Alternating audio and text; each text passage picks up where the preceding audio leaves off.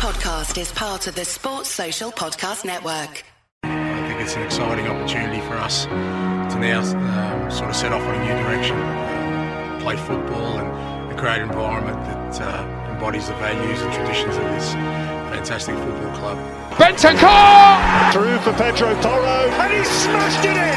Oh, that's a great stop from Vicario. And Kulusevski rolls it in! Ben Davis! And a shot right! Son goes on and scores. Richarlison! And it ended up in the back of the net. Here is Lo Celso freshly introduced and scoring! Now Skip! Chaco Romero. He goes flying in again and wins it. Great work from Romero. Could this be a chance for Sami? That is quite something from James Maddison. Hello and welcome back to The Last Word on Spurs. I'm your host, Matt Hayes, with some big shoes to fill tonight. Of course, Ricky not with us this evening, but Murphy's Law tried to take hold in the preparation for the show, from UK air traffic control getting in Ricky's way to StreamYard access issues getting in mine. It's been an eventful 20 minutes trying to get this show on the road, but thankfully we are here, we're ready to go, and we're joined by a fantastic guest. As I've got big shoes to fill, I'm lucky to have this incredible guest beside me to help us navigate through the medley that is Tottenham transfer news at the moment. I'm delighted to say, for the second time this transfer window, we are joined by the fantastic Sami Mokbel. Sami, thank you so much for your time tonight in what is no doubt a very, very busy period for you. Just give us a quick insight into what it's like in your world at the moment. At the end of the season, because I cover England as well, so the last game that I covered was Malta away, and you always have the intentions, or I always have the intentions, perhaps quite lazily over the summer, just to try and have a little bit of time off. Try and chill as much as you can. But this window has just been absolute madness. In terms of a Tottenham point of view, you've got so much business done early. Then went through a bit of a lull. Right at the start of the window, the whole Declan Rice to Arsenal thing was happening, and that was taking up a lot of my time. But yeah, transfer windows tend to be crazy, but this one has been probably the maddest one that I've covered so far, really. Yeah, it's been difficult to keep up with everything that's gone on, and if we're mini deadline day before the season started with the Caicedo and Lavia stories and so much more, if that's anything to go by, I think we could be in for a very, very entertaining couple of days and a very tricky couple of days for you. I've no doubt. But look, we got plenty to get into tonight, and I think, like we do in all these shows, we're going to start with you by discussing the new man in charge of Spurs over his first transfer window at the club. Of course, Ange Postecoglou made an instant impact both on and off the pitch, it seems, for Spurs, with a very, very good start in the league. And of course, we do have to caveat that with the disappointing exit from the Carabao Cup last night at the hands of London rivals Fulham. Feels as though it's one that could have been avoided, but the general signs, the overall signs at the moment are very, very positive. And the team that Postecoglou was inherited was a bit of a mess at times last season, but he's managed to turn it into a side that looks to have a bit more intent and a bit more structure about them. What have you made, Sami, to the start of the season under the new man? Yeah, listen, in terms of the Premier League, which is the bread and butter, it's been an impressive start, really, and I can only kind of relay what I'm hearing sort of behind the scenes, and I can't stress enough the positivity that's coming out of the camp. And even some of the players that aren't playing, I won't name them, but some of the players aren't playing who, in usual circumstances, would thrown their toys out of the pram. Even they're struggling to find a bad word to say about him, because he's a really amiable guy. He's personable, and I think he has the kind of outlook, no nonsense approach to management that players like. Players like to know where they stand, and from what I gather, and from what I hear out the Tottenham camp, he's exactly that. There's no kind of skullduggery. He's just straight up and down. You're playing, you're not. Here's why you're not playing. Here's why you're not in my plans. And I think when you're a player, that's all you can ask for. So obviously, on the pitch, the football there is for there, and everyone is there to be seen. The days of Antonio Conte. And let's not forget that the success that Antonio Conte had in that first season, propelling the club to Champions League qualification. But the latter part of Conte's reign was well, everyone knows it was a miserable place to be, and the football was quite dull to watch. But that's all changed now, and Postecoglou's come there with this attacking approach, possession-based approach, and it's really attractive to watch. And I know we're only 3 games in, and we should all kind of put our foot on the ball and reserve judgment, for maybe when we're 10 to 15 games in. But I think the early signs are really, really promising. Yeah, it is. When you look back to where we were 6 months ago, it's chalk and cheese, and it's an incredible turnaround from a man who has a history of playing such good football and has a very, very good reputation. But to come into the setup that he came into, from what I know, a little bit worse to what he's had to deal with at other clubs, to turn it around in the way that he has, and to get not only the players on board but the fans on board to such a degree as well is extremely impressive. And part of that has been the incredible recruitment in the window so far, and the effect that some of our signings have had. Just to quickly recap over that business that we've done, our most recent deals were for the Dutch under-21 centre-back Mickey van de Ven and Alejo Veliz as well from Rosario Central. Van de Ven, only 22 years of age, he's come in for £34 million, potentially rising up to 43, and he's looked like a centre-back who's played in the Premier League for 10 years. He's been so composed, so calm, and just so comfortable in that back line alongside Christian Romero. In terms of Elise, he's won little bit more for the future. £30 million fee for him to come in from Argentina. And before that, we brought in James Maddison, of course, another huge impact signing. Guillermo Vicario, who after arguably a bit of a dodgy pre-season is performing very well in the league. And then Manor Solomon and Ashley Phillips, of course, as well, coming in from Blackburn. What have you made of those signings that we've made so far, Sami? Yes. I think I generally think you've had a good window, and I know a lot of Tottenham fans. It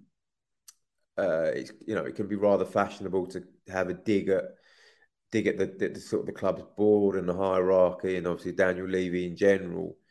But you've got a lot of the business done early, and there's a lot to be said for that. There's a lot to be said for it, particularly when a new manager come in, to have a relatively settled squad. Obviously, there was the big hoo-ha with Harry Kane, and and no matter what Ange Postecoglou says, that would have been a strain on his plans, because you don't know if you're planning your team with one of the best strikers in the world, or if you're going to have to adapt your plan a little bit without him. But now that's over. If you reflect on the business that they've done so far, I think it's pretty positive. Obviously, we all know the last couple of days are going to be crucial, and I think we know the areas that Tottenham are looking to strengthen in. They want at least one wide player, potentially 2, and maybe also another kind of energetic centre midfielder if they can get one. The problem is, I think maybe a lot of fans will grade the transfer window based on what happens in the next 48 hours. But if you take the whole, and I get that it's impulsive, and football is an impulsive sport, and it's an emotional sport, and supporters can get wrapped up in that and emotion. But I think if you take the transfer window as a whole and you reflect on it on September the 2nd, I think Tottenham fans can look back at it and say, one, we've got a new manager that you all love, and who plays football, a Tottenham brand of football that you've longed for years, since Pochettino, really. But you've also gone back and you've bought some positive players and who are already kind of starting to show their worth. And I generally think it's been a positive window. Things could always be better, but it's tough to operate in transfer windows, because the best clubs are always going for the best players, and they're at a premium, and those deals are tough to get over the line. But so far, I think it has been a good window for sure. Yeah, I absolutely agree. And I think we were guilty of that last summer in terms of having a brilliant start to the window, and I wouldn't say things petered out, but the way it was a bit more quiet towards the end, because we got a lot of business done early, it was with how much deadline day is built up, it's kind of easy to be a little bit frustrated when we're maybe not involved in that craziness over the last couple of weeks. But you mentioned there that the last 48 hours is going to be crucial, and there's a couple of players that Tottenham seem to be actively pursuing to try and bring in the next 48 hours, and they're Brennan Johnson and Ansu Fati. And the Nottingham Forest player, first of all, they reportedly rejected a substantial offer from Brentford in the last couple of days. I think it was £43 million that offer was rumoured to be. Forest are believed to want up to £50 million for the player if they are to part ways with him. But Spurs maybe not at the moment convinced that the player is worth that much. From a Forest perspective, they do seem to be preparing for life without Ansu Fati. They're closing in on a deal for Callum Hudson-Odoi. Where do we stand on Brennan Johnson's future? Yeah, I think that those talks are ongoing. Absolutely genuine interest in Brennan Johnson, and that's been an interest that I've been aware of since. So it was just before I went on holiday. So mid July, I think those first conversations started taking place, which begs the question: why has it taken till now to try and get this deal over the line when there's been an interest for that long? Listen, of course, the whole Harry Kane thing, whether that money would be available, was going to be an issue. We know now, obviously, that it is. That situation, I think, will go to the wire. As you've alluded to there, man, I don't think Tottenham look at Brennan Johnson and think that they want to pay £50 million for him. I think they've looked at Brentford having an offer turned down of £43 million and thought, wow, that would probably be the kind of maximum that they wanted to pay. But Forest seem intent on getting the money that they believe he's worth, and those conversations will have to accelerate over the next 24, 48 hours. I think Tottenham will bid. Whether they meet the 50 million remains to be seen. Whether it will take 50 million also remains to be seen. What I would say about those tactics and leaving it as late as possible to get the best possible deal from Tottenham is, where does that leave the player? The player wants to come, but I'm not sure Tottenham are making the best case to Brennan Johnson to say, look, we really, really want you. If you really, really want a player, you go and meet the asking price, and you do it way before the final day of the final day of the transfer window. So I just wonder in Brennan Johnson's mind. I just wonder whether he's thinking, why wasn't this sorted sooner? Why are we leaving it so late? And the asking price. If you really want me that much, you just pay it. But Tottenham are Tottenham. Then Daniel Levy. We know he drives a hard bargain. He's one of the most fierce negotiators in football. So he will want to get the best possible deal for the player. But I look at that situation and think this could have been wrapped up a long time ago, because without a shadow of a doubt, the player wants to come, and I think Tottenham is his first choice, which is why I still expect it to happen. But I just feel it should have happened a lot sooner. In terms of the details of that bid that Tottenham might make, there's been rumours about whether or not some players might potentially be involved in the deal there. And off the top of my head, names that have been mentioned are Davinson Sanchez and Brian Hill. Do you know if that interest is there from Forest to get those players, and for those players as well, if that's a move they might be open to? I'm not sure. I'm not sure about from the Forest end. But I certainly know that Tottenham are fully open to including some of the fringe players in that deal for Brennan Johnson. Such is in these situations, I think the selling club would always prefer to have the money in the bank than get a player that a club is just trying to offload. It kind of skew-whiffs the deal a little bit financially, if that makes sense.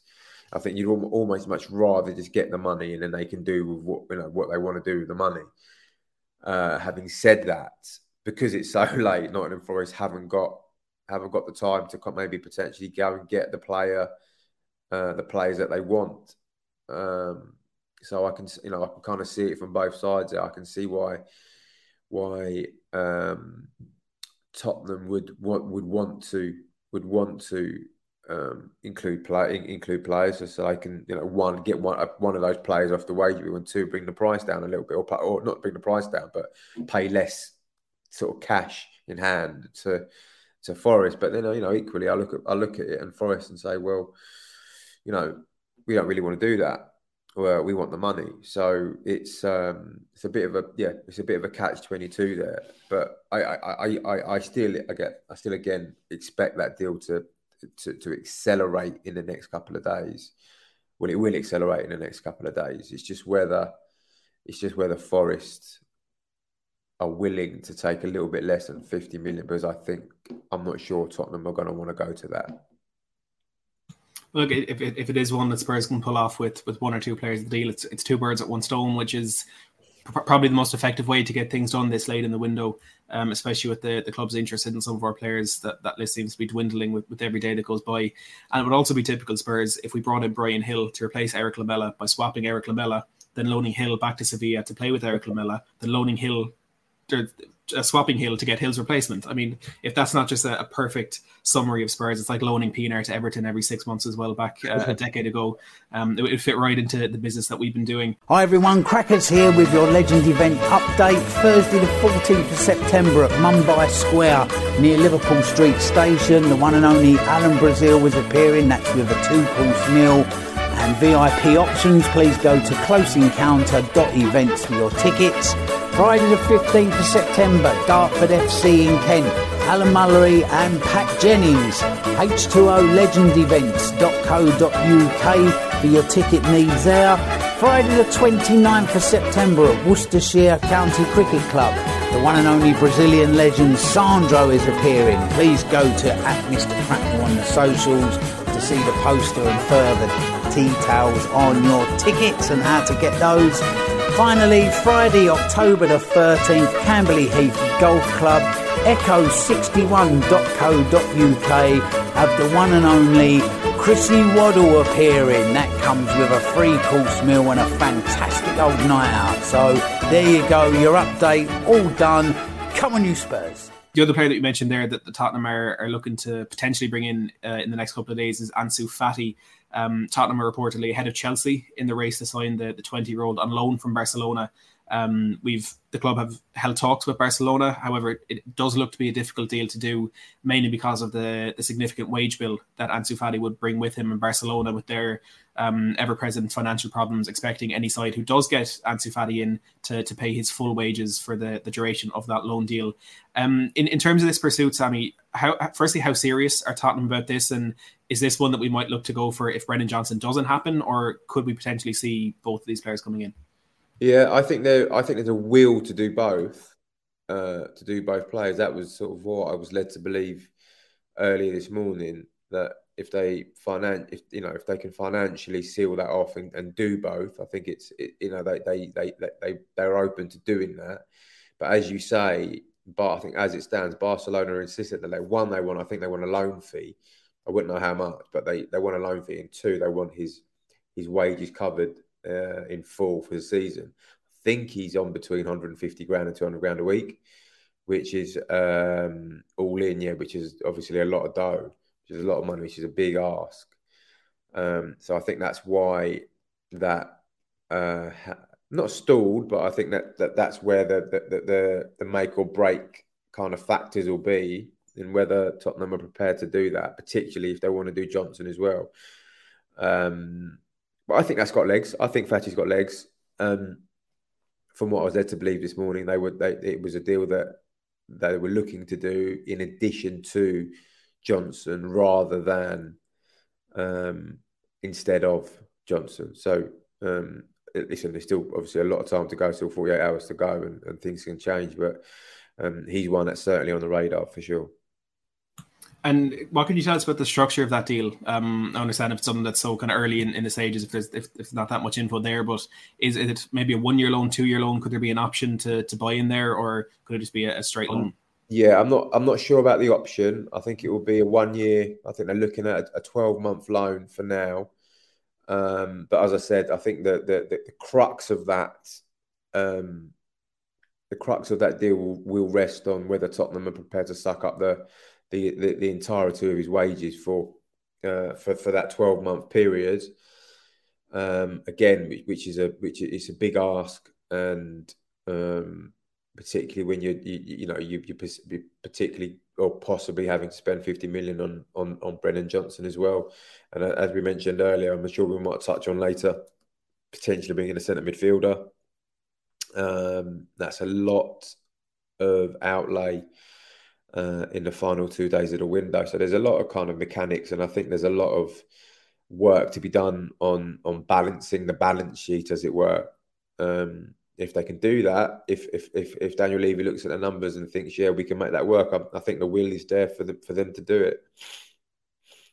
We'll definitely touch on the centre midfielders in a little bit. But first, I want to speak about centre backs, which has probably been 7-8 years now. It's been the talking point of every transfer window for Spurs. And despite the signings of Mickey van de Ven and Ashley Phillips already in this window, Ange Postecoglou hasn't hidden the fact that ideally he would like to bring in another centre back before the window closes. Now, this was a couple of weeks ago when he said this. Maybe the priorities have shifted a little bit since then. But we've been heavily linked for a move for Edmund Tapsoba for the entirety of the window, maybe gone a little bit quiet in the last couple of weeks. Fulham's Tosin Adarabioyo has also been on that list, and Torino's Per Shores as well. Wout Faes, another name that's been kind of cropping up in the last week or so as well. A lot of Spurs fans were a little bit worried that Clement Longley might be coming back in. However, that's off the table now as he's closing in on a move to Aston Villa. Do you have any knowledge, Sami, on what Spurs could potentially look to do with centre-backs over the next couple of days? Yeah, I think Per Shores has got legs, and they've looked at that deal a lot over the summer. For some reason, they haven't. They haven't pressed a button on that, which may suggest, one, there's other interest, that Pers is keeping his options open. Two, it's potentially too expensive. It'll be interesting to see if,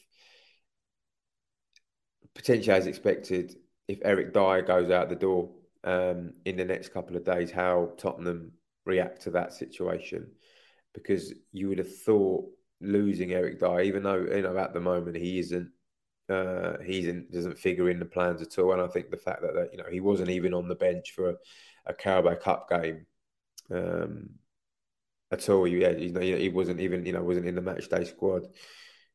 Is an indicative of the fact that he has no future under Ange Postecoglou. If he goes out the door, then they will need to. In my opinion, they will need to replace him because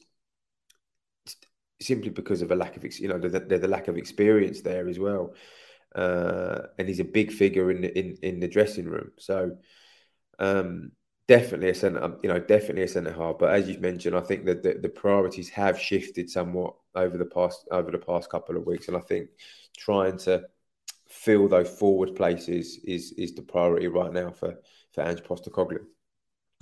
We might just go into a bit more detail on that Eric Dyer situation, because it's one that kind of seemed to be bubbling under the surface until kind of before the season started. Dyer had been a little bit active on social media regarding his feelings about the captaincy, and kind of seems though maybe he thought he deserves to get that armband. But it has turned into a very tense situation. And like you mentioned, Eric Dyer, he's not been in any matchday squad so far this season for 3 Premier League games. And you'd argue most crucially for a Carabao Cup game, which could show exactly where Postecoglou's mind is at with the player. Now, he only has 12 months left on his contract at Spurs, and I'm sure there's a bit of a disagreement there at the moment. If whether the club want him to go on a permanent deal, he might want a loan deal. I'm sure there's a lot of discussions going on there. But what I suppose what's happened to get us to this point? Was Postecoglou from minute one thinking that Dyer isn't there, isn't going to be in that team, and as well we're hearing rumours today that Bayern Munich could be interested. I was wondering if you've heard anything about that. Yeah, so I think it is a delicate situation, because Ange Postecoglou, although he would have gone in there with his own ideas and his own tactical setup, and he will have a plan of how he wants to set his team up and how he wants to play. Pretty clear, I think, from the opening 4 weeks of the season, that Eric Dyer doesn't feature in those plans for whatever reason. But I also think Ange Postecoglou would have known, given the experience that he has, is what a big call it would be to completely cut Eric Dyer from the squad because of the pull and sway that he will have inside that dressing room. It's he can't stress enough.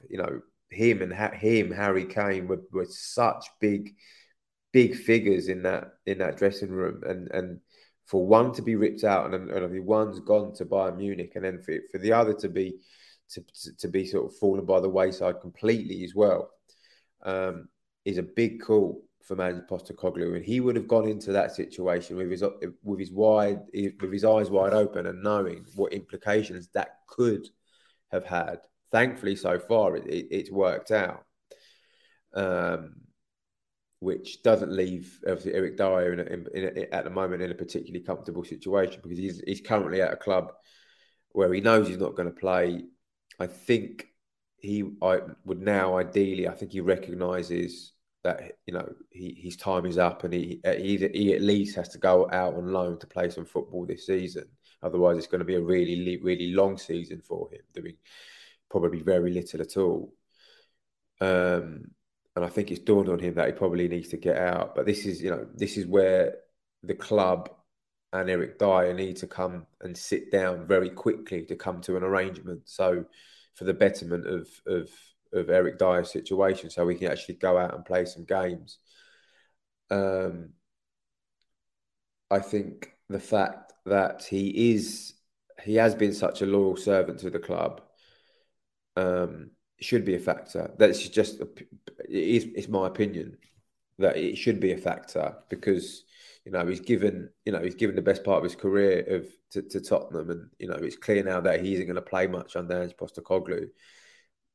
There has to be, in my opinion, a situation where Tottenham will try and facilitate. Obviously,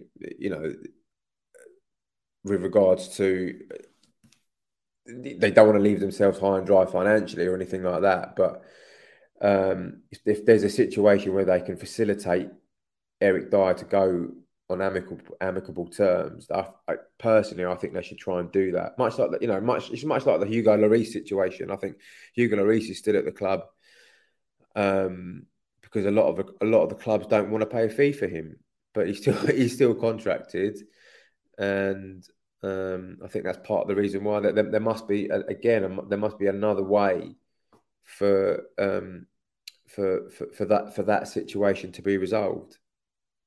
Yeah, I think a couple of the points that you made there are absolutely crucial, and the first one in being that Dyer has been a great servant to the club, and I made the point towards the end of last season when Dyer was getting a lot of criticism, and not just from a footballing basis, but people obviously going a little bit too far as football fans do, that I think we need to do a better job of differentiating Eric Dyer the player and Eric Dyer the person, because Eric Dyer is a player.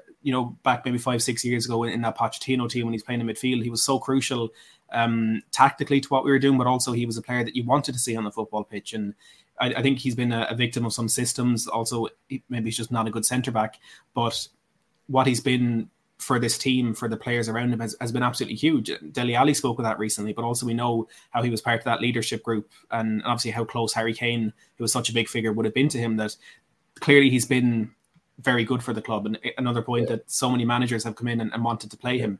Clearly there's something there that he brought in.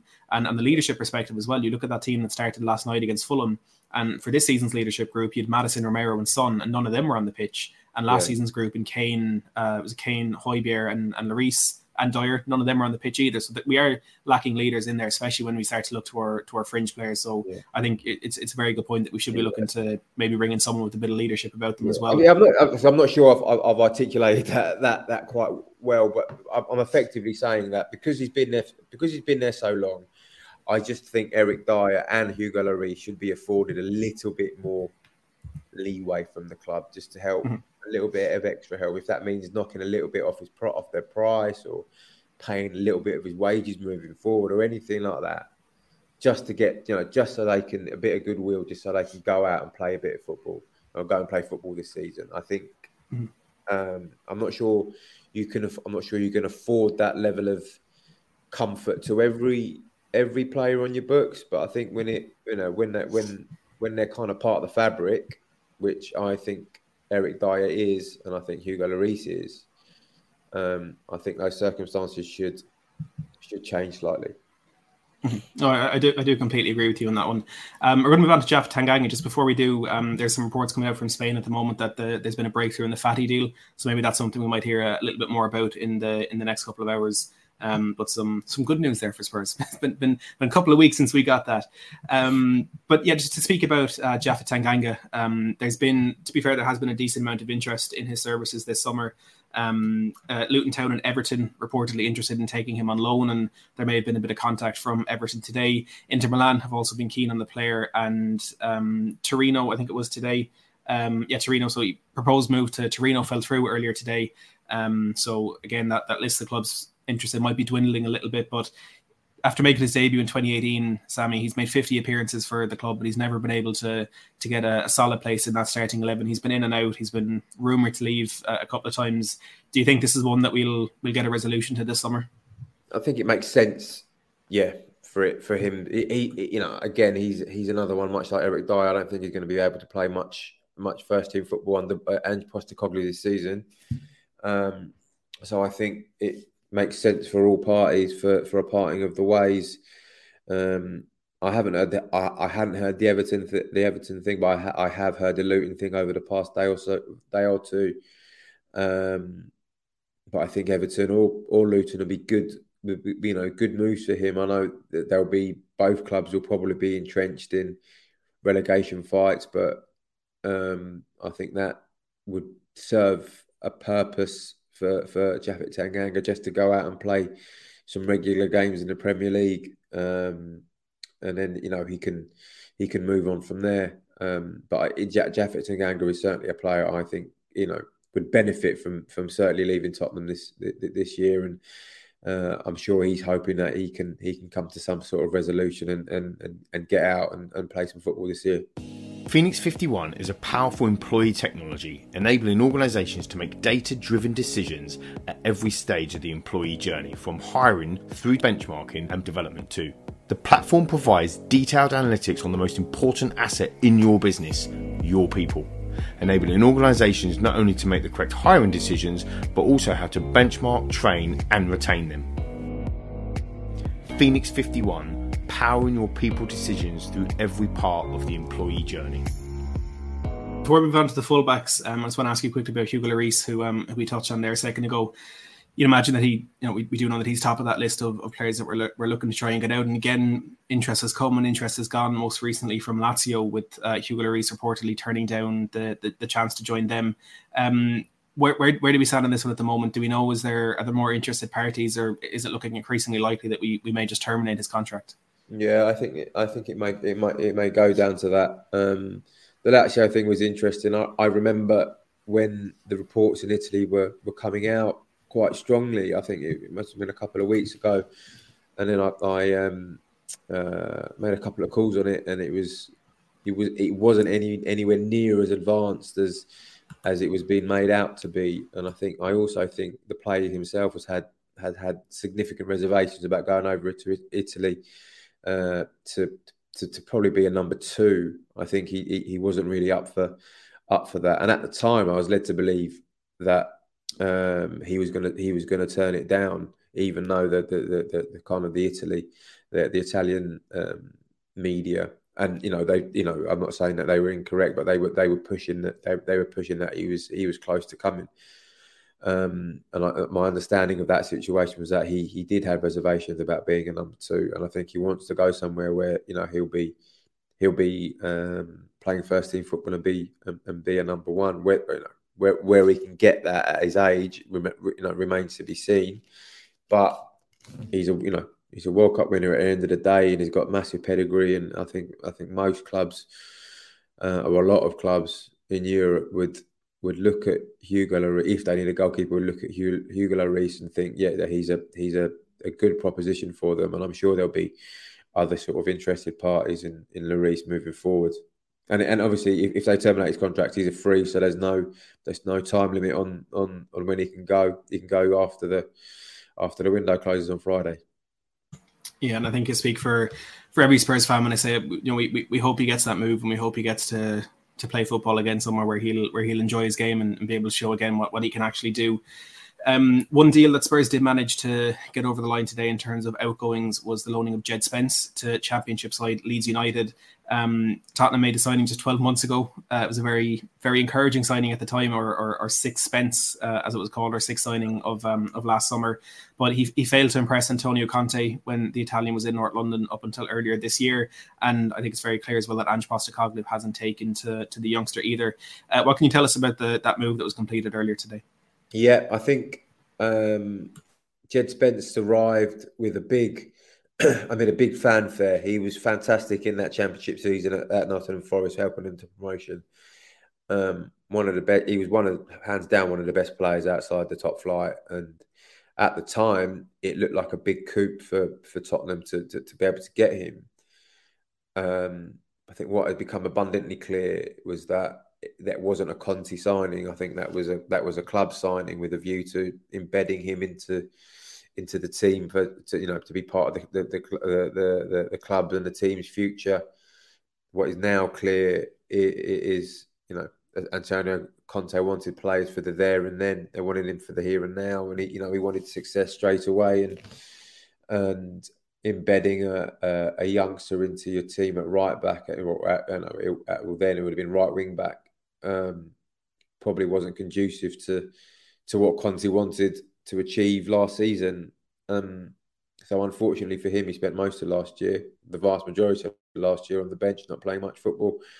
So, and history looked like it was about to repeat himself for whatever reason under Ange Postecoglou. So I think going to Leeds makes a lot of sense. My information last week was that it wasn't just Leeds who were in for him. There were clubs in Italy. I think there were also clubs in Spain looking at him. And he was given really sort of big consideration to sort of up in sticks and going to play football abroad. But Leeds is such a massive club, really. And, when Leeds come knocking, it's hard to turn them down. And if, as expected, the season goes the way Leeds want it to go, he'll be sort of part of another promotion push, and that experience would be massive for a club like Leeds this season. Yeah. Before we do get on to talking about Sergio Reguilon, I want to remind all our viewers and listeners that the transfer deadline isn't the only deadline coming up. You may have heard that Last Word on Spurs have been nominated for the Football Content Awards for the best podcast. So if you want to help us out, you can nominate us by tweeting "I'm voting in the FCAs for Last Word on Spurs in Best Podcast in the Premier League," or alternatively, you can scan the QR code there or visit the link on the site where you can nominate Last Word on Spurs. The deadline for that is midnight on Sunday. I have to say, there's not a man on this planet, there's not a group of people on this planet that deserves it more than Ricky and the incredible people that he has on here. So please, if you can spare 30 seconds, do make sure to nominate Last Word on Spurs, because again, the work that Ricky puts in is second to none, and he does deserve it more than anybody. But Sami, back to business. Where do we stand on the future of Sergio Reguilon? So a move to Real Sociedad was one that looked like perhaps the best option for him, but they've announced the loan signing of Kieran Tierney, so we know that deal is off. Manchester United rumoured to be interested earlier this week, but it looks like they're prioritising the loan signing of Marc Cucurella from Chelsea. Are there other interested parties that could maybe look to get a deal done for Reguilon? I think Reguilon will be one of the players that Tottenham try to use as mate weights in deals for their targets in the next 24, 48 hours. I know that's certainly been the case so far this season, but without any takers. I actually spoke to a couple of Premier League clubs last week to find out if they would have some interest in Reguilon, and both of them were firm no's for whatever reason. But I think it's going to be tough to potentially sell him permanently just because of the wages that he's on, and I'm not sure many clubs would be prepared to pay those wages. So I think maybe Reguilon's best bet would be potentially a loan move away again, or maybe a move as part of another deal, which would see potentially Tottenham pay part of Reguilon's wages to top up whatever the other club would pay. that could be another option. But again, I think it's clear now Reguilón doesn't have much of a future under Ange Postecoglou, and it'll be best for him and for Tottenham really for him to move to pastures new.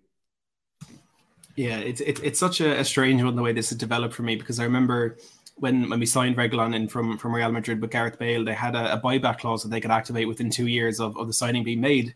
And I remember the summer after Reguilón's first season at Real Madrid or at Spurs, we were terrified that the Real Madrid were going to come back in and buy him for 35 million. But things have changed so drastically, and I think that this summer's managerial change was probably the biggest catalyst that could have come Reguilón's way, because he's just not suited to the inverted fullback role that the Destiny Udogie is thriving in this system. So again, like the majority of these potential outgoings we're talking about, it does just seem to be the best option for the player as well as the best option for the club. Now, another suitor has come and gone, Sami, for Tottenham's record signing, Tanguy Ndombele.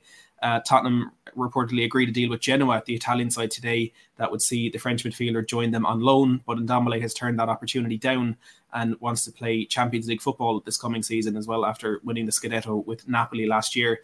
It seems as though the list of potential destinations for Ndombele is quickly falling away to almost nothing now. I think in the last couple of hours there have been a few reports that Galatasaray have rekindled their interest there.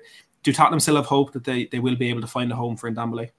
Yeah, well, I'm sure they do, because I think he earns so much money. He's on £200,000 a week that I'm sure they'll be absolutely desperate to get him off the wage bill.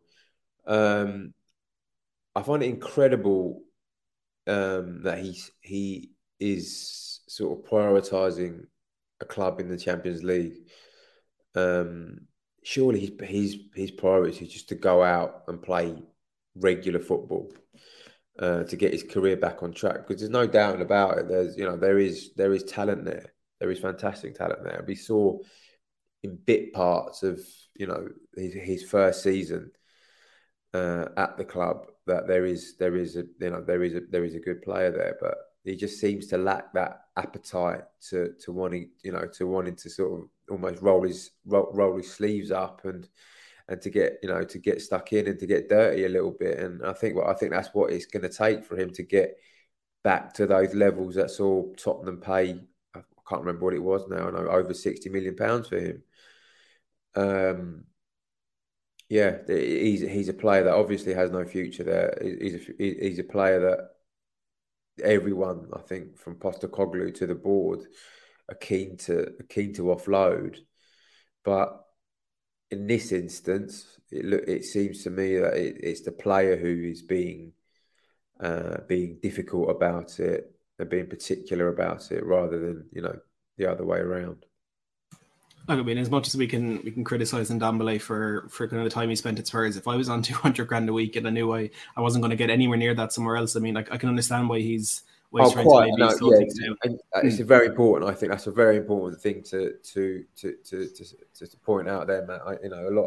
A lot of supporters will say, "Oh, you weren't enough. Why do you need that extra money?" But if you put yourself in that, if you put yourself in that situation, you would likely, you will tell yourself, I'm earning 200 grand a week here. Why am I going to go somewhere else and earn whatever, significantly less? It just doesn't make financial sense for the person. In some situations, some players are happy to do that. Then Ndombele isn't happy to do that, and that's his prerogative.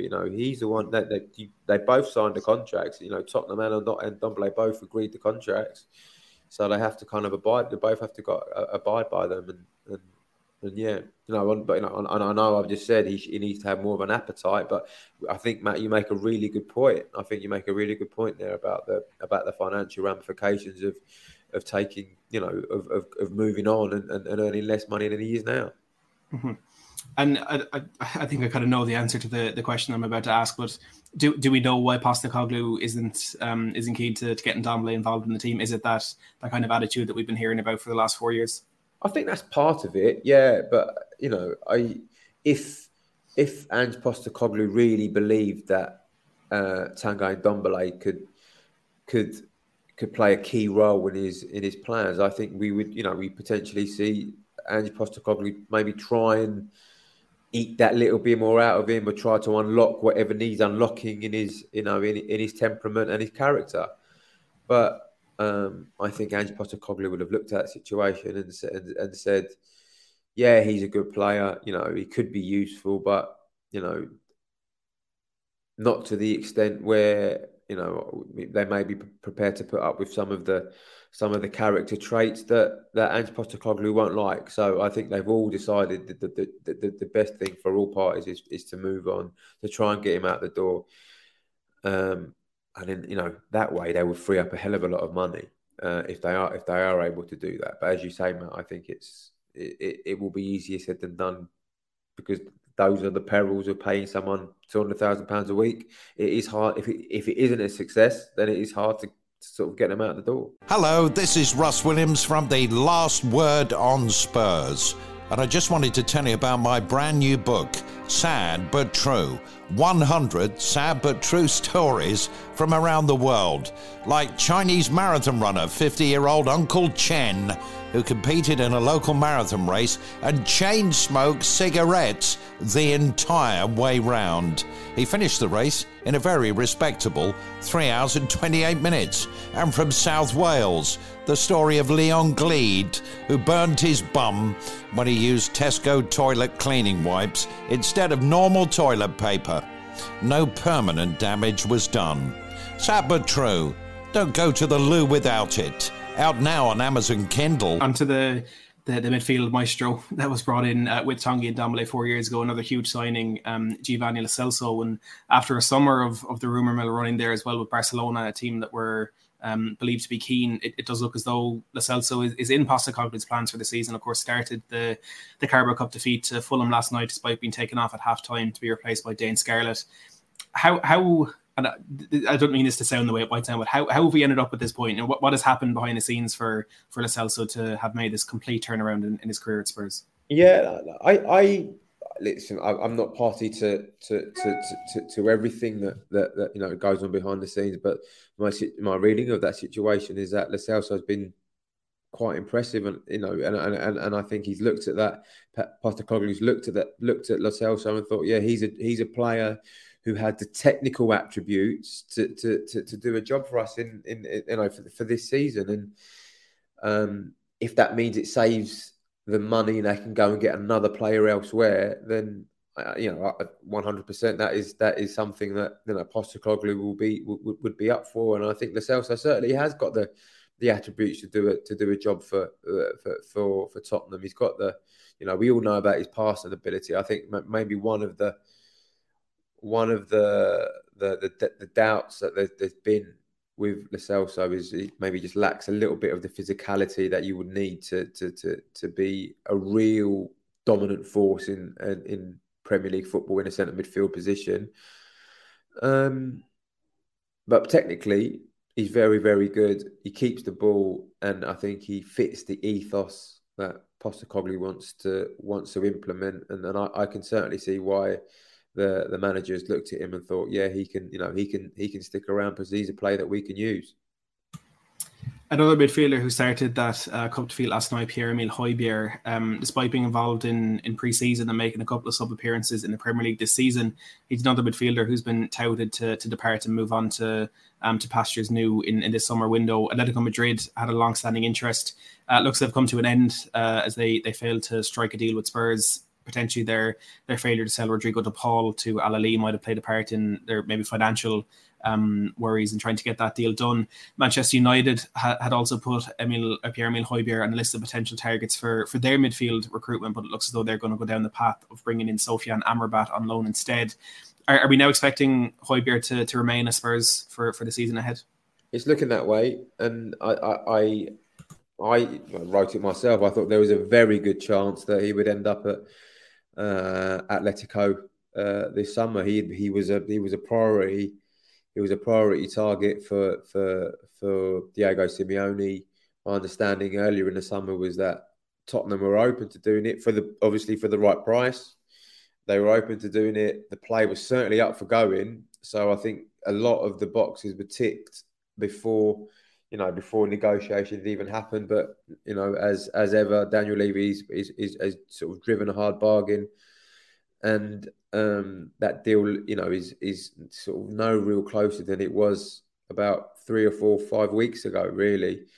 Unless there's a breakthrough with Atletico in the next 48 hours, and Højbjerg will be remaining at Tottenham. I think there was credence also in the Man United link. I was sort of when that story broke on Monday night, I sort of started sending out a few texts, and I got a tentative kind of text back saying yes, there is an interest, but there's only really a small chance that it can happen. With the view to the fact that I think United had their eye on someone else, and it's since transpired that is Sofyan Amrabat, and it looks like he's the one that they're going to go for. For what it's worth, United have kind of insisted over the past week or so that they weren't really in the market for a centre midfielder, and I think what may have changed that is the potential departure of Scott McTominay, where there's interest in Bayern Munich, and and obviously we know about West Ham as well, McTominay. So perhaps Amrabat or Højbjerg's potential arrival at Man United would signal that McTominay is off. I think with the way United have started the season, they're probably only trying to kid themselves if they were saying they weren't in the market for a centre midfielder. From their perspective, in a very similar situation at the start of last season, must be worrying for them that they're back here yet again as we head into the new campaign. Do we know if Spurs have any sort of contingency plan in place if Højbjerg is to depart, or if we are to lose maybe a couple of centre midfielders in the last couple of days? Is there anyone that they may potentially look to bring in? Names like Conor Gallagher, Eberechi Eze have been named kind of consistently throughout this window. Yeah. I think it's no secret that they're admirers of Conor Gallagher. But my understanding is that Conor Gallagher would rather stay and fight for his place at Chelsea. I think he's consistently said that over the past 18 months. I think I'd have to look at. I've only seen Chelsea once this season, and the game I did see with Chelsea, he started that game in the first game of the season, but I don't know if he's played much since. But I suspect his game time at Chelsea in centre midfield will be kind of greatly limited in the coming weeks. Obviously, they've signed Casado. Lavia is working his way to fitness. Once he's fit, I'm sure he'll be in the team. They've got Enzo in there, who's obviously going to be a regular, as is Casado. So his first team appearances at Chelsea could be limited, and that could be a factor if Tottenham look to come back in over the next 48 hours. I suspect, and they will be keeping a close eye on Gallagher's situation. Whether they bid remains to be seen, but I think that that is certainly a situation that Tottenham will be taking a watching brief on. On Eze, again, there is an interest there. I think then there's no secret to that, and it would be weird if there wasn't an interest in Eberechi Eze, because he's a fantastic footballer who is entering his prime now. Made his England debut in the summer. His stock is soaring, and he's going from strength to strength. He's got everything you kind of need to be a successful attacking player in the Premier League. So it's no surprise that Tottenham have looked at him and thought he would be. He would fit the bill for them. It will be a difficult deal to do though with Palace at this stage of the summer, having lost Wilfried Zaha, and also given that they have very little money to spend on strengthening this summer, to lose a player like Eberechi Eze, who is probably now the most talismanic attacker in the team, really. To lose him at this stage of the summer, knowing full well that you couldn't go out and get a like-for-like replacement, would be a bitter pill for Palace to swallow. And I think getting Eze out of Palace would be a very, very tall order. And if Tottenham were able to do it, it would cost anything between kind of, you're looking at 70 to 75, 80 million pounds, which I'm just not sure they would be prepared to do. Yeah, absolutely agree. we do like to spend money when it's wrong, I think, is the typical history that Spurs have with Ndombele and a few other the top signings that we have. But Eze would be a fantastic player to bring in. I just want to ask you about a couple of strikers that Spurs have been reportedly linked in. Anyone who might have joined the show in the last half an hour or so, we did speak about Brennan Johnson and Ansu Fati at the top of the show. If you do want to go back and listen to that, but in terms of out and out number nines, maybe at this point of the window, it's not something that Spurs are particularly focusing on, but there have been a number of names linked. To rattle off a few of them, as Gift Orban from Ghent in Belgium, Jonathan David, Ranel Kolomuani, Dusan Vlahovic, Wilfred Gnonto, Ivan Toney, and Pepe from Porto. Is there anything that we should keep an eye on with any of those players in the coming days, or is it purely Johnson and Fati at this point? I think it's Johnson and Fati at this point. But I hear that this was earlier in the summer that they look at Johnson who is as a player who could potentially play as a number 9. He's kind of got those attributes. He's quick. He's not the Kane type. Of course, he's not.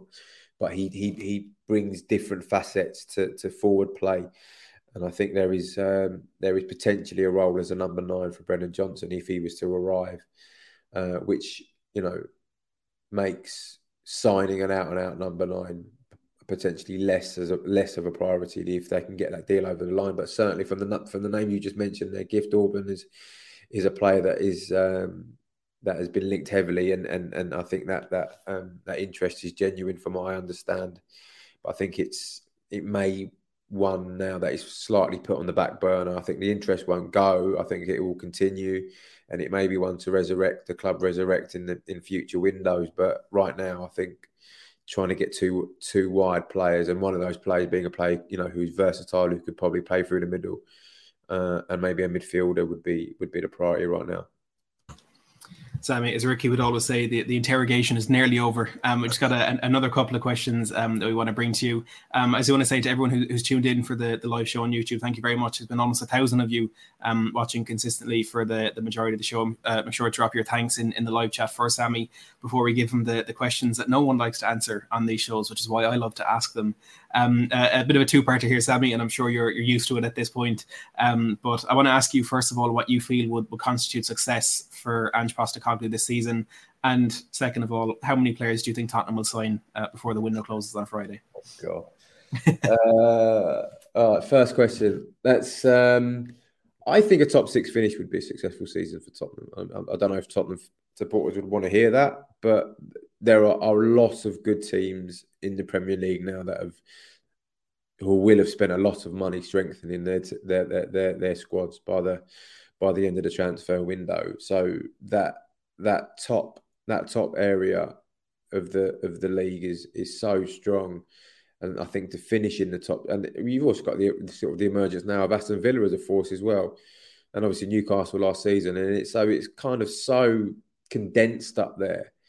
That Tottenham fans will always look at it and say, we want to finish in the top 4. Of course you do, and of course you've got a chance, because even without Harry Kane, I think you've got assets in your team that can push the team towards that top 4 region. But I think all in all, if you could finish in the top 6, I think that is a positive season in a first season for a new manager who is just still trying to implement his vision to the club. In terms of the transfer window in the last 2 days, I think you will get 2 players. I think you'll sign 1 attacker, and you'll look to get another midfielder over the line. Well, look, that's certainly a higher number than the majority of Spurs fans I've spoken to have been looking at for the last couple of days. But Sammy, again, thank you so much for your time this evening. It's been a fantastic show, and there's been a lot of love in the comments and a lot of appreciation for the insight that you've been able to offer us on the madness that the transfer window has become. Again, I'm sure it's going to be a very, very busy couple of days to you, but if you want to just let the viewers know where they can find you and follow your work over the next 48 hours. So, yeah, my work is on the Daily Mail Online, which is www.dailymail.co.uk. My Twitter handle, or it's X handle now, obviously we need to call it by its right name, is Sami Mokbel _ 81DM. Brilliant, Sammy. Again, thank you so much. For myself, to everyone who's tuned in on the live YouTube show and everyone listening back on audio, thank you very, very much for tuning in. You'll be happy to know that Ricky will be back soon. There's been a few comments. He's just on a flight at the moment, which is why he couldn't join us. But you'll definitely be seeing his face back in this spot of the stream very, very soon. Thank you, everyone, for the support. Thank you for tuning in. Thank you again, Sammy, for your insight tonight. And let's hope it's a busy couple of days for Spurs. There'll be plenty of content here on Last Word on Spurs, so do make sure to hit that subscribe button so you can be kept right up to date with it over the next couple of days. But from me, for now, as always, come on, you Spurs. Sports Social Podcast Network.